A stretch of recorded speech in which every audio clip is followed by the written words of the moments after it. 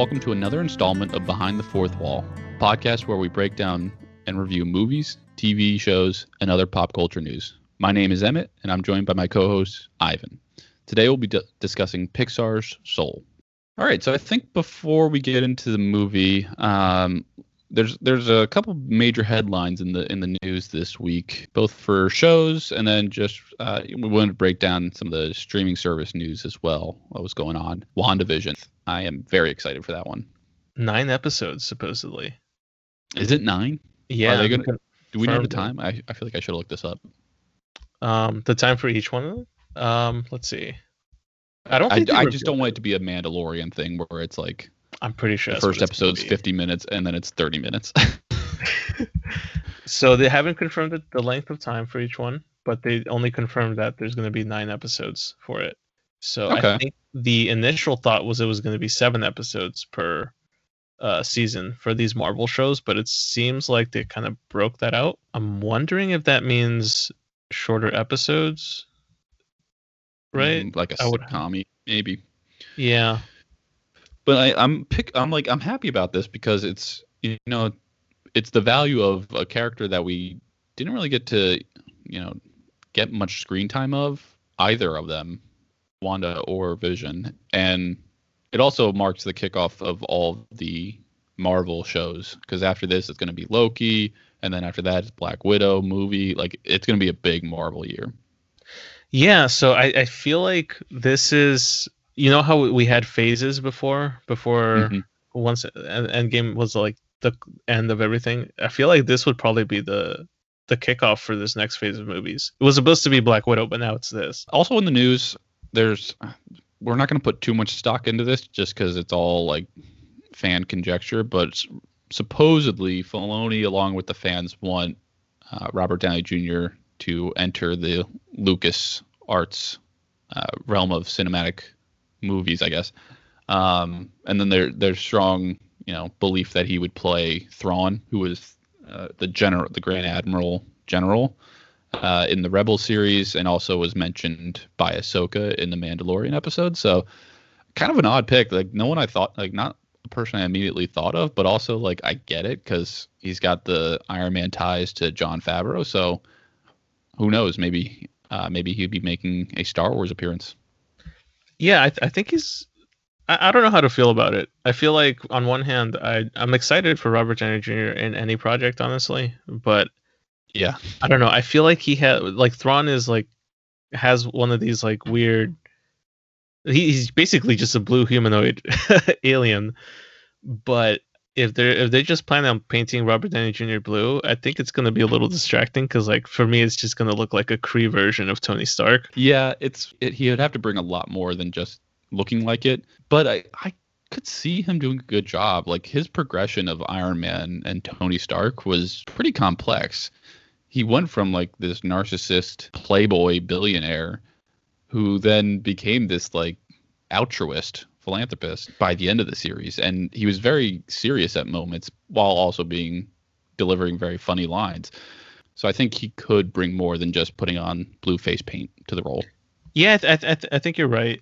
I think I'm a little biased because I would like Mads Mikkelsen to pick up the role again, similar to Katie Sackhoff, who ended up doing her Bo-Katan character in live action.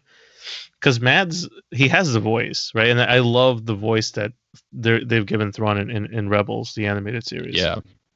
So, and I think he has the appearance of Thrawn a little bit. He definitely is a little bit older than what they kind of portrayed him to be in the show, right? But at this point in the timeline, we're talking like a decade after Rebels or so. Yeah, well, that's why like fans were kind of calling for Benedict Cumberbatch because of the voice similarities, the body similarities, and also I think he's just a really loved actor in this type of role, thinking back to Khan in Star Trek.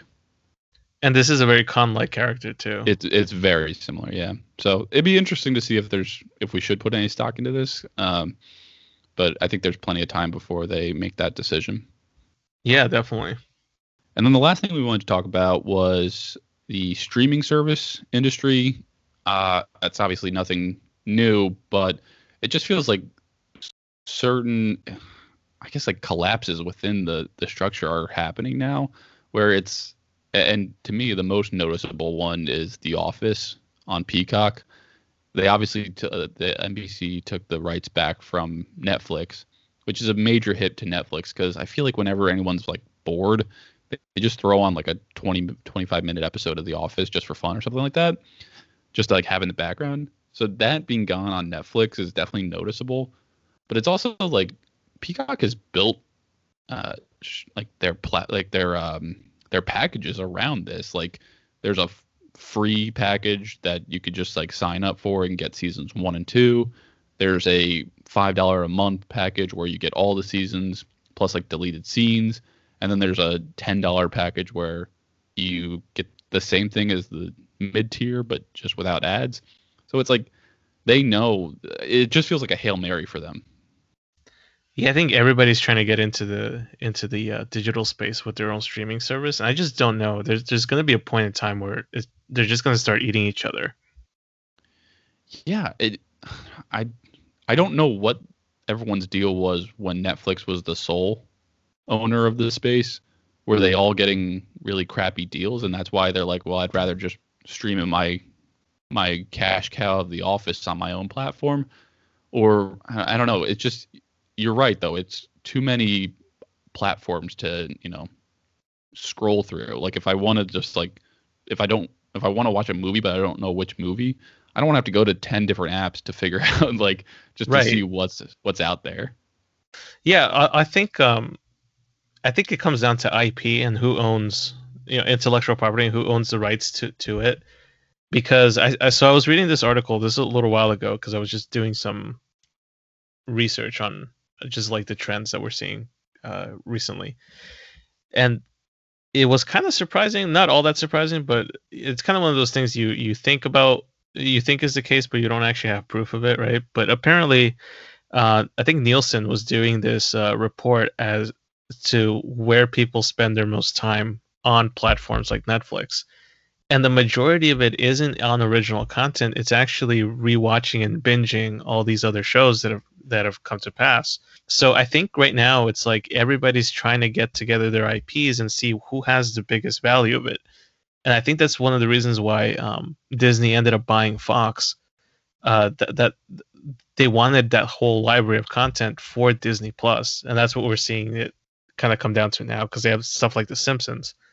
Because I think if I were to weigh all my streaming services in, I think Disney Plus, maybe not at the top, but I think it's close to there in terms of like what I go to stream content. Yeah, and it's just, I think I'm probably the same as you, where I think Disney has like, if I had to pick one, it's got the best movie library to my liking, like Star Wars, Marvel, and then like Pixar, other Disney movies. Like it definitely is like has the best IP, but it's also like I don't know. I don't think a lot of these studios could just build a whole platform around having one great show or a couple great movies.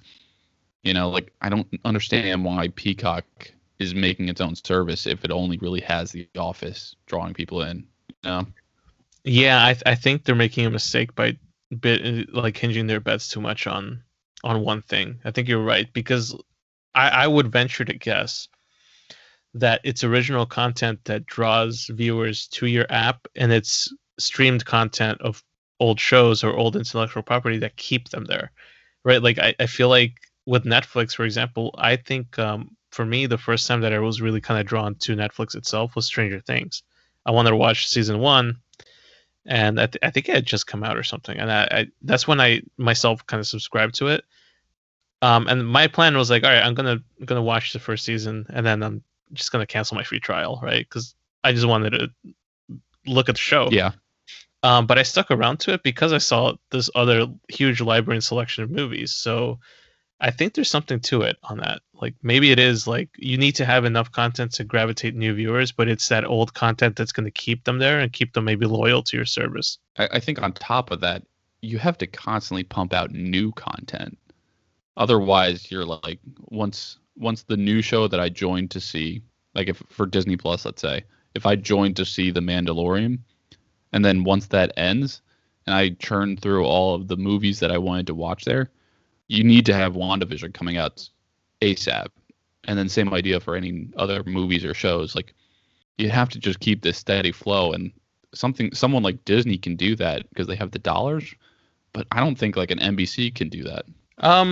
They probably can, but the thing is, like, I don't think they have enough that has, like, there's not enough brand familiarity in the IPs that they own to claim that they can do what Disney has done. If anyone can compete with it, I would think it's the HBO Max library, right? Because like if you size up like the level of content that they have and like the intellectual property behind them, I think it's Disney versus HBO in terms of who may have the biggest volume of IP to go off of.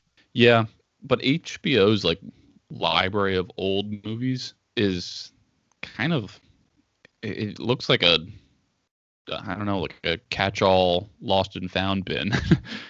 It does. I feel like, I don't know if you get the sense of it too, but like I've been disappointed in HBO Max.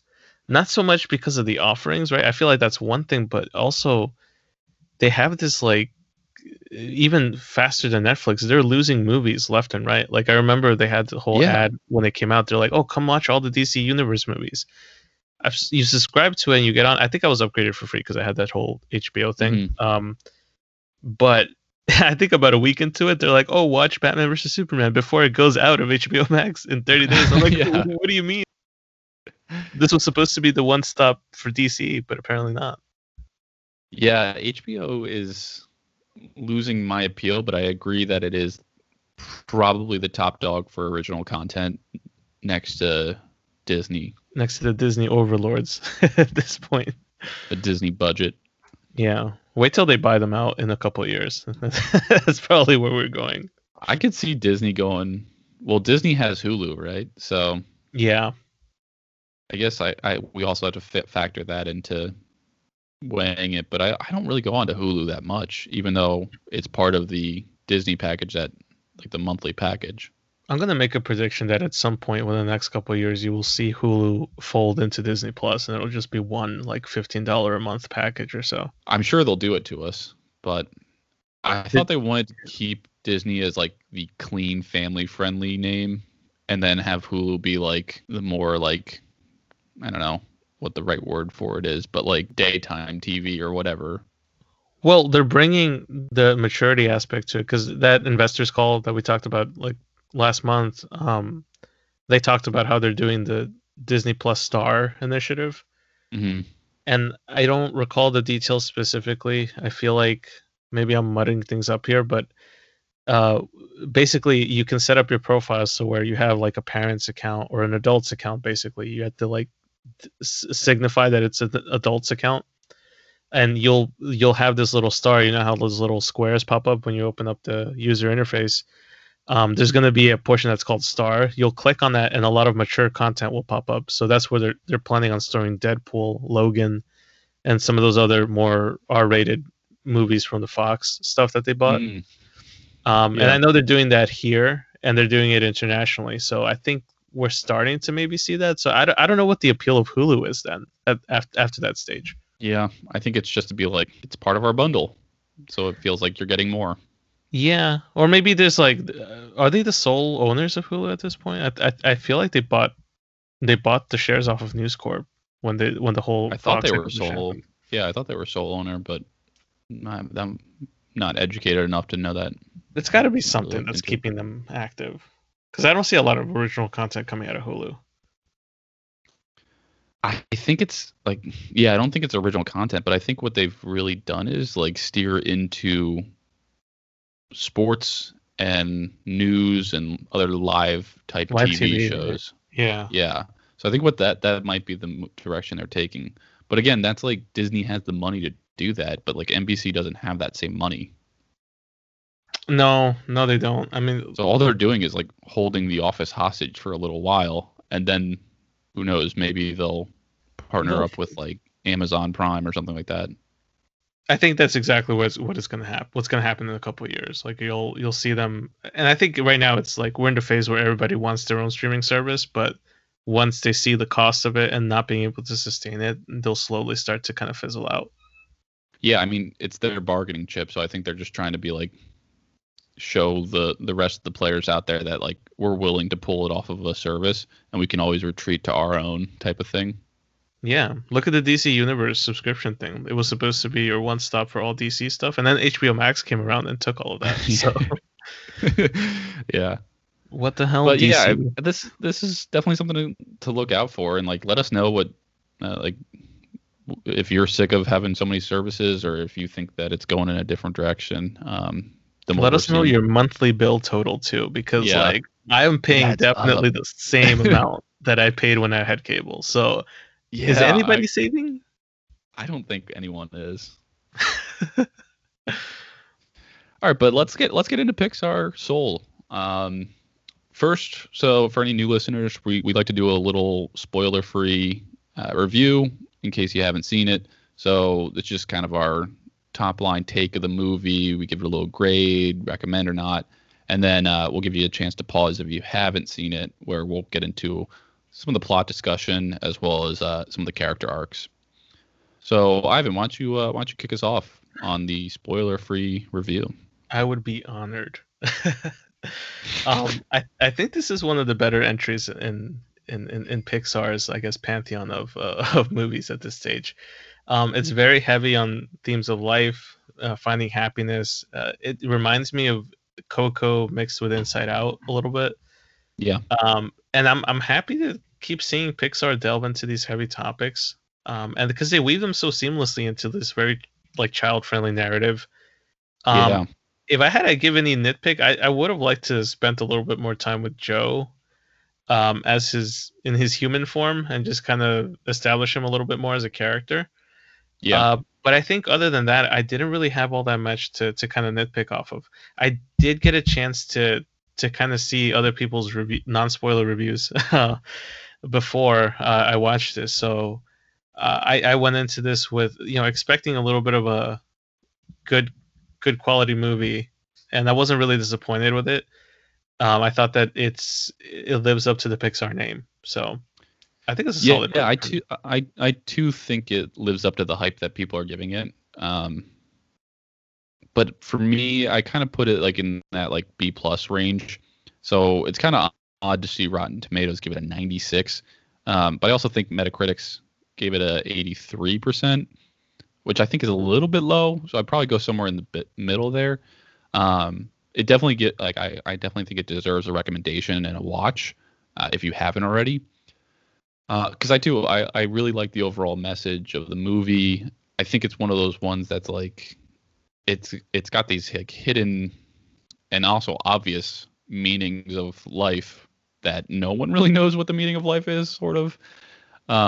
So as a person, and take it for what it is, coming from a person of like mid to late 20s, it's nice to see like an adult trying to find their purpose in life, because it's like, okay, someone older than me doesn't have it figured out either, which is like reassuring, and also it's like could speak to the same to someone much younger watching this in grade school or elementary school or whatever, where they feel like they might have to start figuring out what they want to be when they grow up. Yeah, I think the older we get, right, like the more it kind of seems like no one's really in the pilot seat.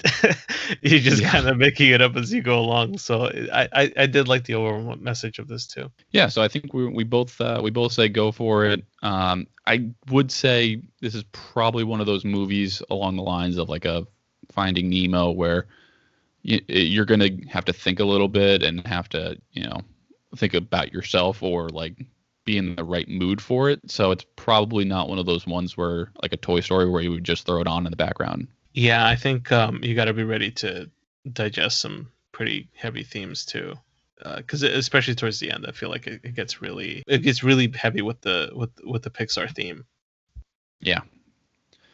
All right, so if you haven't watched now and you don't want spoilers, go ahead and hit pause. We're going to get into a couple scenes and some of the character arcs and talk about it in a little bit more detail. All right, so there's really not that many characters to analyze here. It's not quite like Wonder Woman where we had like 4 or 5 that we wanted to talk about. There's really only like 2, maybe 3 to talk about. So we're probably going to do just a few scenes. But why don't we start with Joe Gardner, who was played by Jamie Foxx. I feel like this is one of those characters that kind of like, for me at least, like it was very refreshing to see a story about somebody who's like in their what they said that it was like around his middle ages, right? So we're talking like 50 plus or so. Yeah, I keep saying middle age, but then also like he's about to die, so I guess it's like end age for him. But yeah, I think he's like 40, like high 40s or low 50s. Well, we don't, with the exception of Up, and correct me if I'm wrong here, bro. Like I think typically, like the main character ages of these Pixar movies skew younger, or like there is that's not even a factor in this, but it's front and center Yeah, here. and a lot of them are also toys or animals or cars or something like that. So we don't get a lot of human roles. But yeah, and when we do, they're usually not older, like you're saying. But I think this was a great role for Jamie Foxx specifically. I really enjoyed him, like hearing his voice on it, and I also think, like, I don't know. We talked about it offline that he's pretty diverse with his abilities, where he can be like the funny guy. He can also be like a serious guy. He plays like sports roles sometimes. So it's cool to see him draw on his musical abilities for this one. Yeah, I'm not used to thinking of Jamie Foxx as a voice actor for some of these. I don't know why. Right. But and I don't know why it didn't strike me real quick that this was Jamie Foxx. It took me a little bit of time to kind of. I didn't either, and I had to pause it like halfway through, and I was like, "What's the cast and crew on this?" Because I that's Tina Fey, but I don't know who the other person is. It took me. I knew this was Jamie Foxx faster than I knew 22 was Tina Fey. That one was, I think, the shocker for me for this. Yeah. In terms of finding out the cast. But I've gotten lost in like YouTube rabbit holes of watching Jamie Foxx do impersonations, and he's so talented with throwing his voice around. So it kind of does make sense now after seeing the movie that he can be a voice actor for a cartoon movie. Well, he played it off really well here. So yeah. This was Pixar's first black protagonist, I think. Yeah, I think so too. Yeah, which is definitely big. The last movie of 2020 finally got one in. It was due out earlier, right? I feel like we were going to get it around spring 2020, but because of the pandemic. Yeah, I was gonna say, was this June or maybe it was spring? I thought it was spring. I don't know. I could be wrong. I feel like this is one of those movies that kind of took me by surprise during the year, where we saw a trailer and it's like, oh, it's coming out soon, all of a sudden. But no, so I think just to kind of talk a little bit about this, because I think we can't really talk about this movie without getting into the topic a little bit, but it's definitely monumental to have a black protagonist for this film. It breaks a couple of molds for diversity, but I think also in essence it kind of, the way that they portrayed, like, and I'm talking about scenes like in the barbershop, the jazz theme kind of coming in, it's very appropriate to, like, if you're going to do a movie about jazz, like, of course it's got to be a black protagonist. Like, if anything, it's so ingrained in the culture in it. The barbershop scene and all that, it's so many callbacks to especially movies that were directed by black actors. And I'm thinking about that barbershop scene in this movie was very akin to like some of the barbershop scenes we see in like a Spike Lee movie. So yeah. It reminded me of that, and it added some like air of kind of legitimacy when it comes to interpreting these characters in proper settings. There has been, that said, there's been some like controversy, right, on social media and elsewhere, and I've seen it discussed in other podcasts and other like commentators talking about how there's a recurring theme with Disney overall, and I think just like, I guess, animation in general, where you'll have a black protagonist, but you don't necessarily spend that much time with them in like a human form. I think recently we had Spies in Disguise, where you got the Will Smith character that gets turned into a pigeon. It's a good movie, by the way, but but I see the issue that people are pointing out there. The Princess and the Frog. It's just one of these things where I guess some folks kind of take it like where it's kind of like taking 2 steps forward, but then like a step back when it comes to representing, especially African Americans in film and television. So it does kind of dip into that a little bit. But the one thing I do want to say is that I feel like the themes that are handled here, and especially anytime you got to see a bit of Black American culture in this movie, it was portrayed with a lot of legitimacy, and it seems like whoever they put in charge of laying out these story points knew what they were about. So I've seen bad portrayals of it in cinema before, and this isn't one of those. But I do get people's concerns and their issues with it. So, I think overall this delivers a pretty good, solid message here in terms of getting us closer to a fine point with diversity. But we did just want to address that real quick before before we continue with this. Yeah, I think that was really well said, and I also saw the same critiques on social media when I was looking it up, and I do hear you with it feels like sometimes it's like one step forward, two steps back. I don't think it's as as blatant as some of the original Disney movies and shorts were. So it's definitely in the right progression of getting the accuracy of the like of like Black communities and interactions between people. So I do think it was well, I guess, researched in that sense.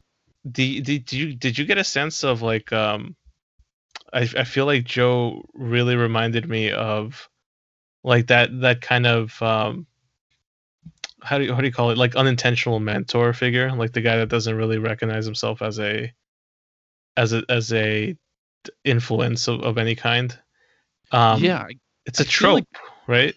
I guess I also just feel like they were putting him in a teaching role. I don't know if that's being naive or not, but I did want them to return back to him being a teacher of students, like that actually being his spark, as they were calling it, and not Right. actually what he thought it was of being like a well-known musician. Because that was kind of the common thread for him, was like influencing students that he didn't even know he was influencing in a positive way, and then also taking 22 or Tina Fey through like figuring out what she wants to be in life. The theme of him being a teacher was pretty heavily kind of weaved in there, but that first scene, the one where he's in the classroom and he's kind of like teaching his students and holding his class, it was very much like, I think it's to establish the fact that he is a good teacher. He is really good at what he does. He just doesn't see it for himself. Yeah, and I thought that they intentionally put the scene in there of him getting the job, like the full-time job as a teacher, so that they could return to it at the end. But I'm surprised Right. that they didn't. Yeah, and it kind of leaves me wondering whether he stays a teacher or like he move on from there, because I feel like later on when you get to the point of his like what's his spark in life and what he gets those little flashback memories of his life moments stitched together, that teaching gig was there at least two or three it made an appearance two or three times during that sequence. Yeah, with both of the students that he influenced, one being the drummer of the band that he thought he wanted to be a part of, and then one being the current student who was ready to quit but just needed like a little encouragement. So yeah, I actually really want to like dive into that scene, because for me this was actually just before that was like the biggest takeaway or home run ball that I thought they had, was the conversation between him and, I'm forgetting her name, Dorothea, I think. Dorothea, I think it was, yeah, who gave this this parable sort of, about a fish looking for the ocean, and like being certain that the ocean had to be something bigger and better than what they were currently in. And it was like, I had never heard that before, so I don't know if it's a long-standing one, and I just am not read up or cultured enough on that. But it was basically like rewriting seeing the forest through the trees, and I was like, wow, that is a great like little story idiom that they came up with. Yeah, I think that was one of the most powerful scenes in the movie. That, and I feel like the realization of what he's done with 22. But I think that for for me, that line hit pretty hard, where it's kind of like the realization of like you got to be. I guess in a way, it's like a variation of you got to be grateful for what you have, or you have to be able to see what you have. Because the whole point of that, right, was like the young fish telling the old fish like, "Hey, I want to get to the ocean," and the old fish telling him like, "Hey, you are in the ocean. You just don't Right. see it for yourself." Right. Yeah. That's what I was trying to allude to earlier when we're talking about this movie having adult adult level thoughts and ideas that kids won't understand, but they might understand the actual ending of, oh, just enjoying the parts of life is enough reason to uh, be granted a life. Well, That poorly said, but you know what I mean. Yeah, that line also reminded me of oddly enough, since we were talking about The Office early in the show, the line from Andy. I think it was in the finale of The Office, right, where he's like, "I wish someone could tell you when you're in the good old days, like when you're actually Yeah. in them." And that's kind of Yeah. what this is too, right? Like it's a similar theme to it. Someone should write a song about that. Yeah. And then someone did. I need Creed to take out his Oh. musical instruments at any point. Give us more Creed thoughts. But I enjoyed his arc. I enjoyed the simplicity of his life before. He's just like a regular person working a job, chasing a bigger dream, kind of stumbling along the way. And then, in classic Pixar fashion, like you have to help someone else out before you can realize that you have everything you needed. So I really liked his character arc as a whole. Yeah, it was very Pixar, but it was also kind of, I'm trying to think of like all the little ticks that make a Pixar movie, right? Like you have the animal companion, you have the realization of a heavy theme, you have at least it's normally two people trying to work out a problem or solve each other's kind of problems, right? And at the end, they both come to some sort of realization. But yeah, I enjoyed his arc. He basically was through and through this movie a teacher, both an unwilling and willing one. Which is another thing that I really enjoyed to see. Since most of my family are teachers, they'll be the first ones to tell you that you don't know which students you have an impact on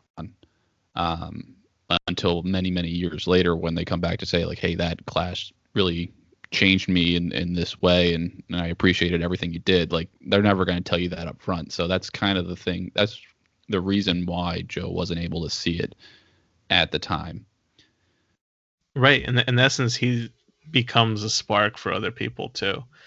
It's definitely a very profound kind of thing too, because now that we're kind of on the subject of it, like if I kind of look back, I'm like, there's a handful of teachers that you can kind of recall and be like, oh well, it's because of this person that I'm into XYZ. So yeah, the Call whole them thing, up or write them. Tell your teachers.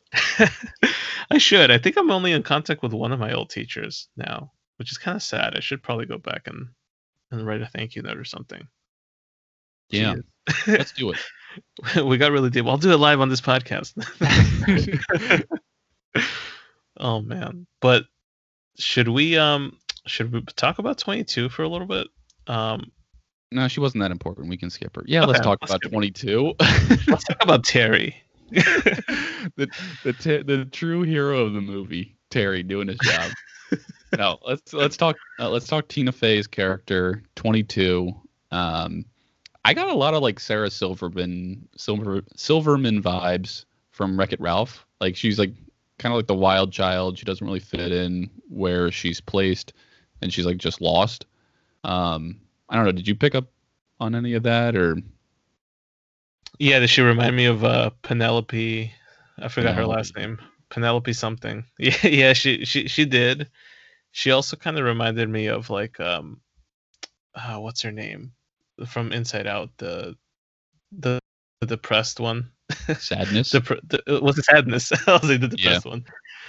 Yeah. Who was also an Office character. Yeah. Phyllis. Phyllis, right? Yeah. Yeah. A lot of Office themes in this episode.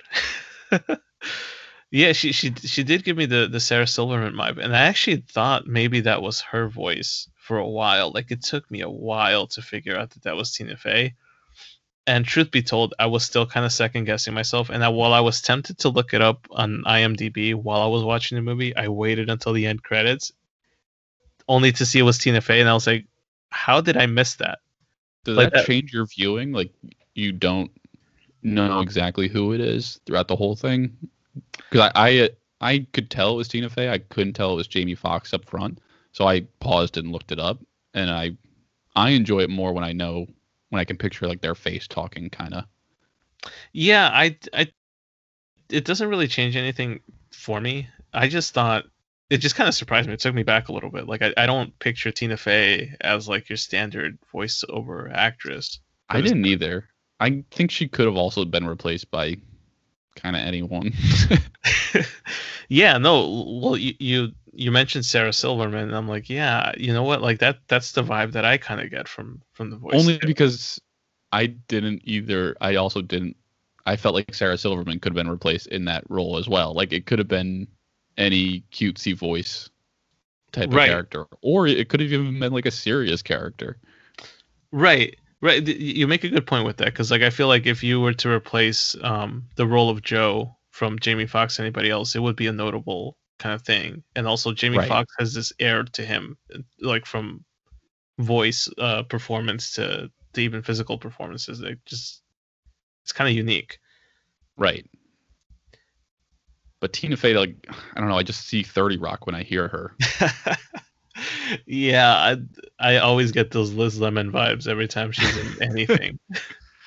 But she also had like an interesting arc. Like Tina Fey aside, I liked the character's arc that they wrote for her. Um, where I actually kind of couldn't see where they were going to go with it until the very end. Just because I feel like they didn't go with the obvious choice. Like I thought the whole time, like, yeah, she's just going to be like a therapist or a psychologist because she was supposed to meet with us. And she also loves hearing about people's problems and like just hearing about their lives and helping them see like how to become better or whatever. So I thought like that's the direction they were taking. So it was just interesting to see them say like, "Oh, no, you just enjoy staring at the sky or going for walks. That's a reason to live. So your wish is granted." Yeah, they kind of flipped it on its head because I thought the expectation of it was going to be like, oh, she's going to be the one that kind of sparks him to go to kind of find this thing, right? But it really ends up being like Tina Fey's character. So she was up to, she was pretty much like I guess unmotivated or undriven by anything until her encounter with Joe Gardner. Which is also interesting because she like if you see all the names on the name tags that she's collected throughout the years of her mentors, they're all like Nelson Mandela, like fully self-actualized people. So it takes like just a regular Joe to come in and show her the ways of life. Yeah, and then it might also be like a thread of like people who were able to fulfill their stuff, but also didn't seem to have enjoyed their life quite as much, maybe. Like I feel like you talk about someone like Gandhi, Yeah. right, who is mentioned as a mentor for her. I'm like, okay, well, some of these folks I kind of remember not having the happiest of endings, and their whole Yeah, life just accomplished this one thing, right? So did you see the Marie Antoinette one where she was just a yeah, floating head? Like she got beheaded and then Tina Fey throws a cake at her face. yeah. Like that's such a good like subtle humor that like I didn't pick up on until I looked at like some articles on the movie. It's heavy with a lot of these references to historical figures too. Like you got Abraham Lincoln in there, Muhammad Ali, you got Yeah. Gandhi, a whole bunch of them, and it's funny to kind of see it all kind of play out. But I guess it's all for like the you're right. Like these were all people that found their fulfillment. It wasn't anybody who missed something out on life. And it seems like 22 ends up being the type of character that enjoys the little things out of things. Like she doesn't really make a big stink out of life because she doesn't see like a huge arc to it, right? She sees enjoyment in some of the smaller stuff. Right, which is the point of like the way to get down to earth and be like a I forget what they call that, like their chip or their pass or whatever. you have to fill out just one last slot, which would define you as like a person. And it seems like I don't know, it's kind of ignorant to say like, oh, one thing could fill up the rest of your personhood, which I think is supposed to be the message of the movie is like, don't chase one thing for your whole life because it might not be what you're expecting it to be. Right. In a way, it kind of circles back to that too, because like all those little discs or whatever they are that complete the little badge for you to go to Earth is all a different little piece of life, right? So Right. it's like you're not defined by that one soul piece of it. You're rather defined by the whole. So Right. it was a nice message with that too. Yeah, which I think also kind of leads us into the Jerrys and also obviously the one Terry. Such a classic Terry. Literal bean counter. Which, I mean, like, don't get on his case. He's just doing his job. Like, if a bean is missing, that's serious. He did the due diligent work and like that scene where he's going through all the cabinets and like rummaging through all those files. I was like, I feel that. It gave me some anxiety and some flashbacks, some memories I'd rather forget. Yeah. If anyone who's worked in an office, like, you know what Terry's going through. Because the Jerrys have it easy. They just get to, like, shove little soul beings around and give them different personality traits. This dude has to count beans all day. Yeah. It would be way too soon the next time I run into another filing cabinet like that. I can't. He reminded me though of God, I don't even know what the name was, but like didn't he look like the Angry Beavers or like some cartoon from the 90s? He reminded me of the owl from the How Many Licks Does It Take to Get to the Center of a Tootsie Pop commercial. Really? That's what you got out of it? Yeah, I don't know why. Because of the counting? Yeah, okay, yeah. Maybe that's the reason why. All right. Well, I do like their design as a character. It's kind of unique, being the entirety of a universe condensed into a humanoid form for us to understand.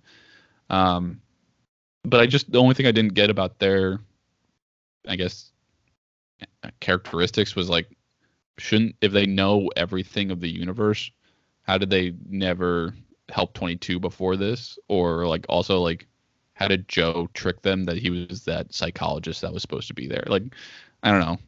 It's very nitpicky, but it's also like, well, are these all knowing beings or what are they?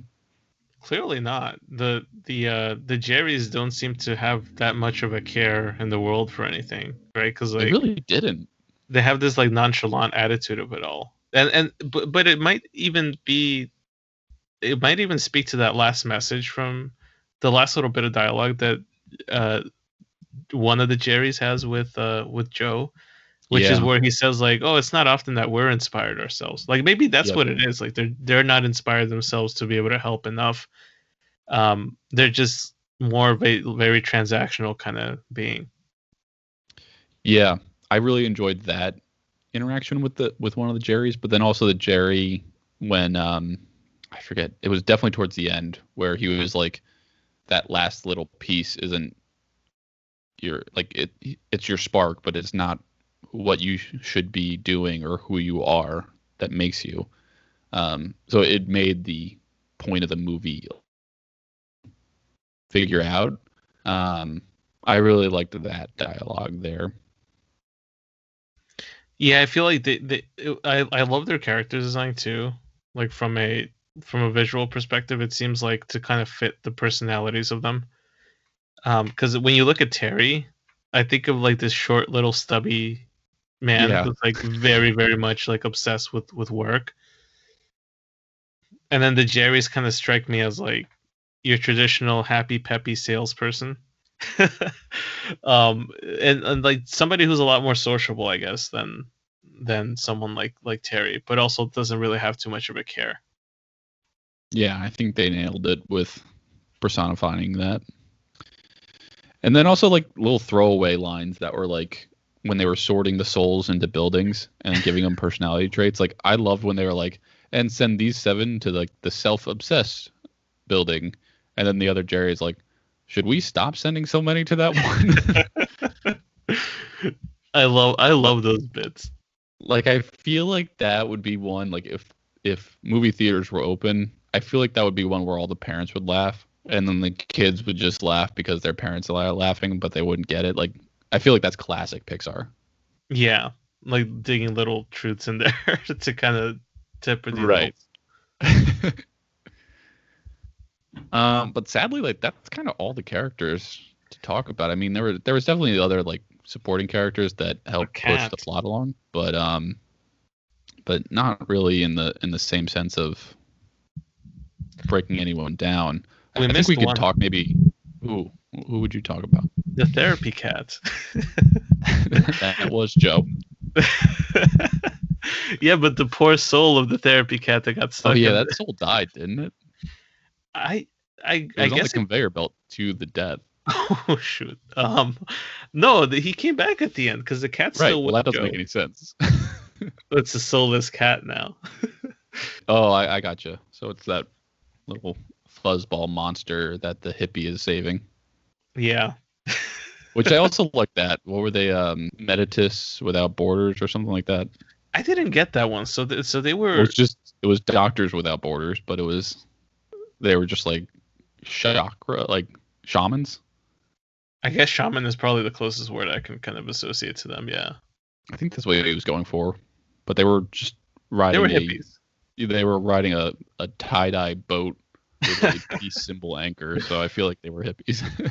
Yeah, and all the time I was kind of thinking, I was like, did they get in there just for pure meditation, or do they have some like substance help getting there? Oh, LSD. Right? 100%. Ooh, but we got a great Knicks call out. There was a lot of great New York City stuff in there. The Knicks, you got Pizza Rat. The subway really breaks people down. Like, they had some good stuff in there. That little thing where 22 in Joe's body bumps into the guy that's just holding onto the handrail there. He's like flips out on him. That's such New York energy.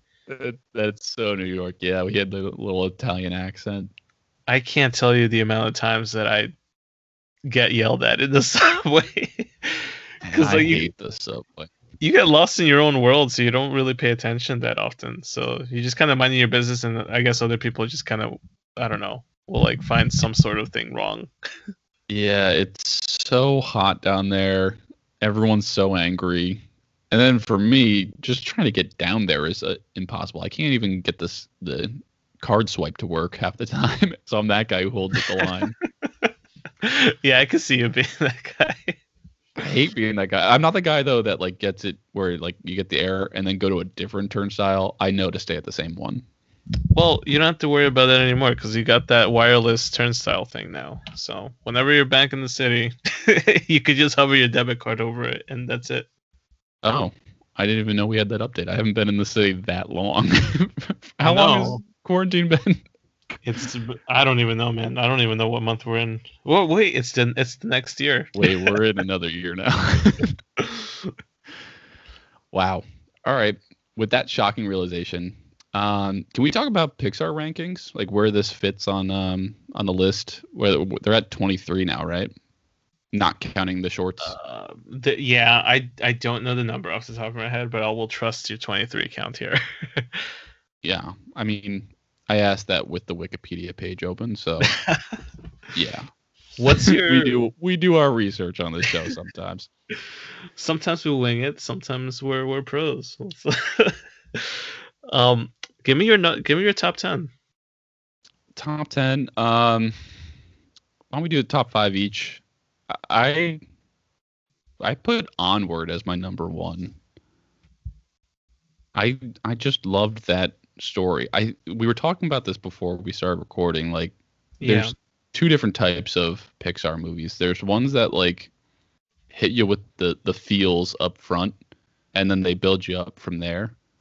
And then there's ones that are like, I would put Soul in this category, where it's like it builds up characters throughout, and then it gives you the sad feels right at the end. and then one last build up of like hope or something.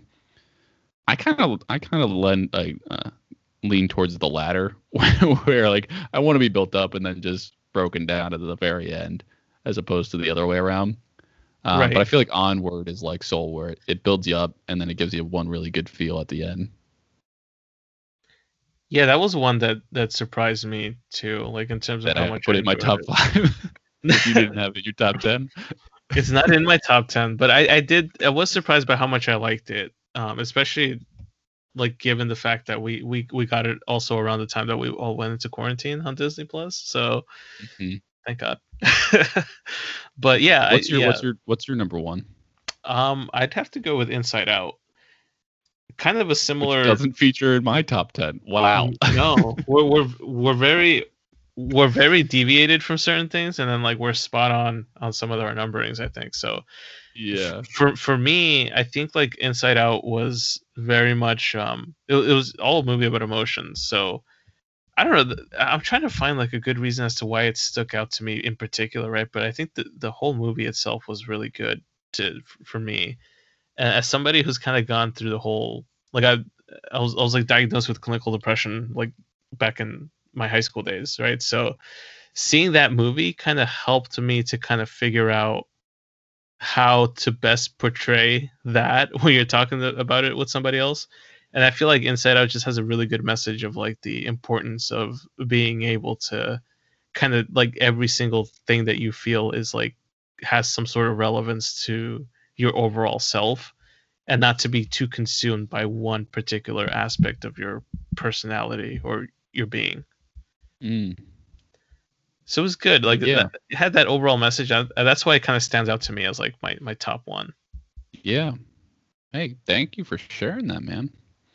I think I would put it in the top 10. I got to rework this a little bit because I did like it too, where it's not a totally typical Pixar or even just general movie. It's not where it's like two characters going on an adventure or something like that. I mean, there was that element in it, but it's really about like an internal struggle as opposed to being like two people working together. Yeah. Yeah, it was definitely out of the norm a little bit for the standard Pixar formula.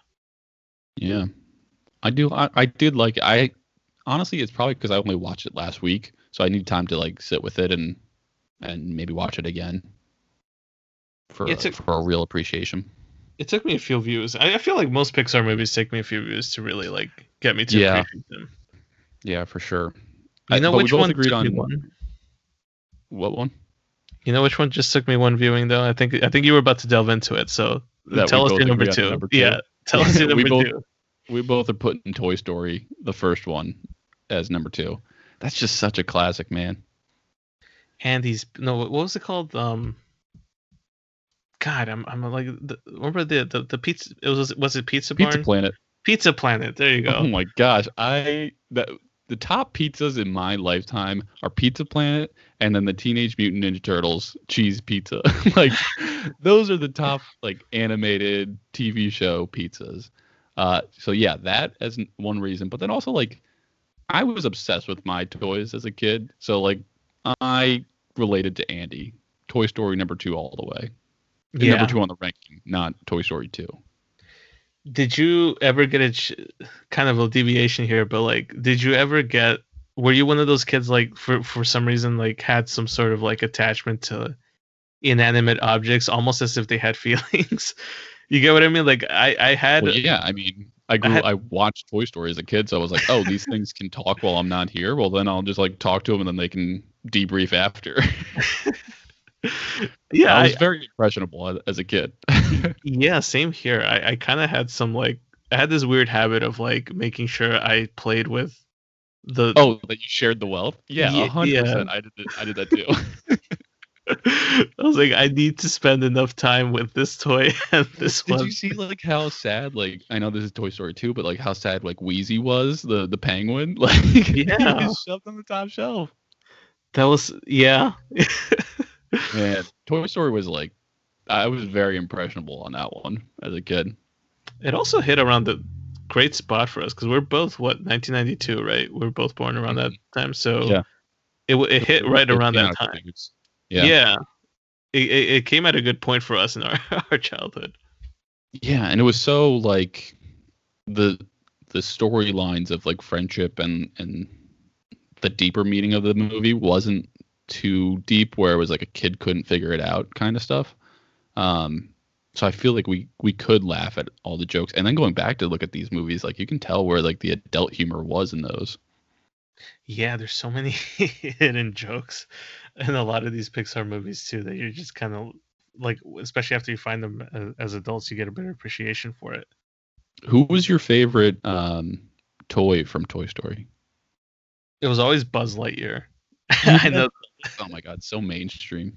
I know, but Dude, like, Rex was the best. Man, that T-Rex, he was so cool. it was Buzz Lightyear for me, and maybe I think Mr. Potato Head a close second. Okay, yeah. Potato Head was cool. Three, we deviated a little bit. I put Bugs Life only because I watched Bugs Life and not Ants. So that's why I put it at three. Oh my god! I know I've told you this story already, but when I was growing up, my dad used to have this habit of like picking up VHS tapes for my brother and I just so we could watch. So at least once or twice a month, we'd get a new movie. We'd sit down on the VCR and just kind of watch. He'd fall asleep, obviously, but um, the, it was funny because growing up, you never you kind of get what you get when it came to these kind of sit downs, right? But he came home one day with a VHS copy of Ants. No, sorry, no, of A Bug's Life. And so you had this little like it was obviously a bootleg movie, right? It was like a not an official Disney VHS. So you had the little artwork of A Bug's Life, and then allegedly, yeah. Yeah. The back of the box was like this generic tape, so that should have been the immediate red flag. But like when you're young, you don't understand these things. So we put it in, we play it, and for several years, man, I had no idea the difference between Ants and A Bug's Life. I thought they were the same movie, but for some reason they had different marketing material, and it just didn't ever seem to mesh. And it wasn't until around middle school that I figured out, oh man, I didn't actually watch A Bug's Life. Yeah. I've been lying to myself this whole time. Yeah. Bugs Life was great though. I mean, you got Tim the Toolman Taylor as the bad guy. I loved that. Well, Ants was a really spectacular film too. Yeah. What was your three though? My three was Coco. A little bias on it, right? Like as little on the nose there as a Mexican here, but it for me it really painted the perfect dynamic of like a Mexican family. So I appreciated that for one. Never seen that before anywhere on an animated movie. But it was also like it was nice to kind of see a lot of the visual stuff, a lot of the little visual call outs. There was a lot of references to like Mexican pop culture. You had like stuff like the comedian Cantinflas made a cameo in there. You had your traditional kind of like Mexican classical, what I guess we call it ranchero music, but I think it would be like the equivalent of country music here. So, and then you had stuff like the other people would know, like Frida Kahlo. But it was very Mexican is where I'm getting at basically here. Yeah, you had hyped it up for as soon as it came out, and I had just kept putting it off. I will fess up, it took me until today to watch it just because I had heard parallels between Coco and Soul, so I wanted to like see for myself. There are obviously parallels between the storylines, but yeah, this is in my top 10. But again, it's one of those ones where like I probably just want to watch it again and sit with it a little bit longer before I move it up. The Day of the Dead imagery on that movie is really good, and that's the thing that kind of stood out to me. Like visually, there's movies that you can kind of recall back on, and Coco's one of those. So yeah, it's a good story too. I don't think it was one of the most emotional ones. I think that's kind of more served up elsewhere. Yeah, that was one of its shortcomings. Was like, it was definitely a good payoff at the end. It was emotional, and I think its best aspect though was the music. I mean, the like thematic scores of Pixar movies is probably secretly what makes or breaks these movies. Like for example, for like our next one, our number 4, we agree on Finding Nemo. Like there were like dramatic music scores in this at the beginning, at least. Yeah, the opening scene to Finding Nemo had that after the shark attack, right? That little, I don't even know what to call it, right? It's like I want to say I it's like think a it's like piano called like string thing. Nemo's. Yeah, it's like Nemo's theme or something like that. I if you just play that clip of that little piece of music after that shark attack, I would shed tears right now. Like Yeah. that's how good that piece of music is. Yeah. Which I think we both agreed on that, and we actually both agreed on number 5, putting Up there. You can't go past like a top 5 without putting Up. I feel like that one tugs on the heartstrings so much. Yeah, that one really probably more so than Finding Nemo is the feels. I remember like in a health class, like before I had seen it, for some reason we played that scene and I was like, this is a weird choice for health class. Like we were just clearly filling time back in the day, but like everyone got so emotional in high school health class that we're like, wait, why are we watching this scene? This is so sad. It's just the circle of life. That I was kind of thinking back to the earlier conversation we had about Joe and being like the one of the oldest main characters. This is the other one. Yeah. This is the other one, yeah. But I feel like it kind of rings a similar theme too of like life and fulfillment and just exactly what you kind of. They both kind of come to a similar point too at the end, right? Like it's the appreciating what you have when you have it kind of thing. Yeah, he kicks the kid aside just as Joe kicked 22 aside, and then they both come back together and realize they need each other. So classic Pixar story arc there, but yeah, God, what a good feels. I think I'm about to watch it tonight just to. I feel like drowning in my own tears tonight. Okay. Yeah, I have a few more where I put Soul towards like it's in my top 10, but I put a few others ahead of it. I put Incredibles, Monster Inc. I put Coco there, and then I had Soul at 9. Where did Soul fit in for you? I put Soul in at 7. So after 5 being Up for me, I go Incredibles, then Soul, Monsters Incorporated, the first one, WALL-E, and then Good Dinosaur.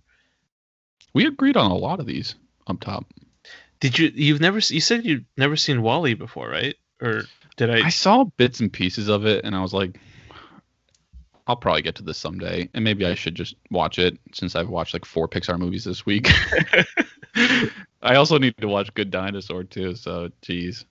Before you watch Good Dinosaur, I would invest the time in WALL-E though. I feel like that's definitely one of the best movies they've done. From what I've seen, it's basically how I lived this year of not walking around. So I'm a little scared to watch it this year. Was your best friend the cockroach this year too? Is that how it kind of goes? No. Little mouse. So maybe Ratatouille is more for me. Yeah, I think Ratatouille is calling to you right now. No, but it's a good movie. It's a nice little layered sci-fi film there, and like this also this like warning, I guess, of like let's not let the world go to waste kind of thing. So definitely a good movie to watch out for too. Yeah, so I think we both put Soul top 10, varied a little bit there, but yeah, it's definitely a great representation of Pixar theme, and also just a little feel good at the end after they break you down, of course. Do you have an idea as to what the next Pixar movie is going to be? Well, according to Wikipedia, something called Luca is coming out in this June. Something else called Turning Red is the year after that, and then Lightyear is June of next year. Oh, is that Pixar, the Lightyear movie? I don't know why I thought that was traditional Disney animation. Well, Wikipedia knows everything, so I would trust it. Yeah, if Wikipedia says it, it's fact. That's how I got most of my term papers done. Oh, damn. Okay. It says Luca's an upcoming American 3D computer animated film produced by Pixar to release on June. This gave me no detail about it. I thought that was going somewhere. Sorry, folks. I feel like we saw some visuals after the investors call. It looks like two people jumping off of a cliff into water. I'm seeing a image of a kid eating something.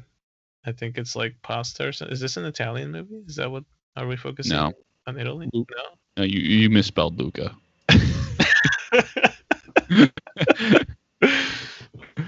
Oh my! Wait, no, yeah, it's wait. You wrote in lunch instead of Luca. Oh damn! I'm just hungry. Luca, not Lunch. The movie is directed by Enrico Casarosa. So he's the guy that directed La Luna for 2011's Pixar. So he's an Italian director. Yeah, it's gonna be based off of Italy, or at least like be based in Italy for some reason. Okay, that explains this. Mamma mia! And look at Oh, this article that talking about it was written by Daniel Giuseppe. So there you go. Giuseppe. Is it Giuseppe? I'm sorry, my bad. Yeah, now we're into my Italian heritage. So. Go off. But yeah, I don't think Pixar is as much of our hype as some of the other Disney stuff right now. But this is a nice little filler between Mandalorian and some of the other Marvel stuff. So I enjoyed it. Yeah, I enjoyed it too. It was great to kind of talk a little bit about the Pixar and kind of get a little bit into it. So, I'm hyped for some of the projects that we have coming down the pipeline for the stuff we're going to cover. But anyway, I think that about wraps it up for us, right? Yeah, I'm satisfied with this breakdown. Yeah, just a quick word from our sponsors for this show. Let me see. No, we don't have any. So we're still working on that. Oh, okay, we'll work on that. Yeah, we'll work on it. I reached out to a couple folks, so we'll see. We'll hear back. I'm hoping at some point we get something up and running here. Nabisco, maybe. I forgot General Mills. Anybody? If anybody could toss us a bone, that'd be great. Yeah, I could go for some General Mills. All right. Well, I think that about does it then for us. Let us know your thoughts on Soul if you guys have seen it. If not, drop us a line. We can be reached at Behind the Fourth Wall Podcast at gmail.com, fourth being 4th, or hit us up on Twitter at BT Fourth Wall, 4 being 4th. Thanks for listening. Thanks for listening.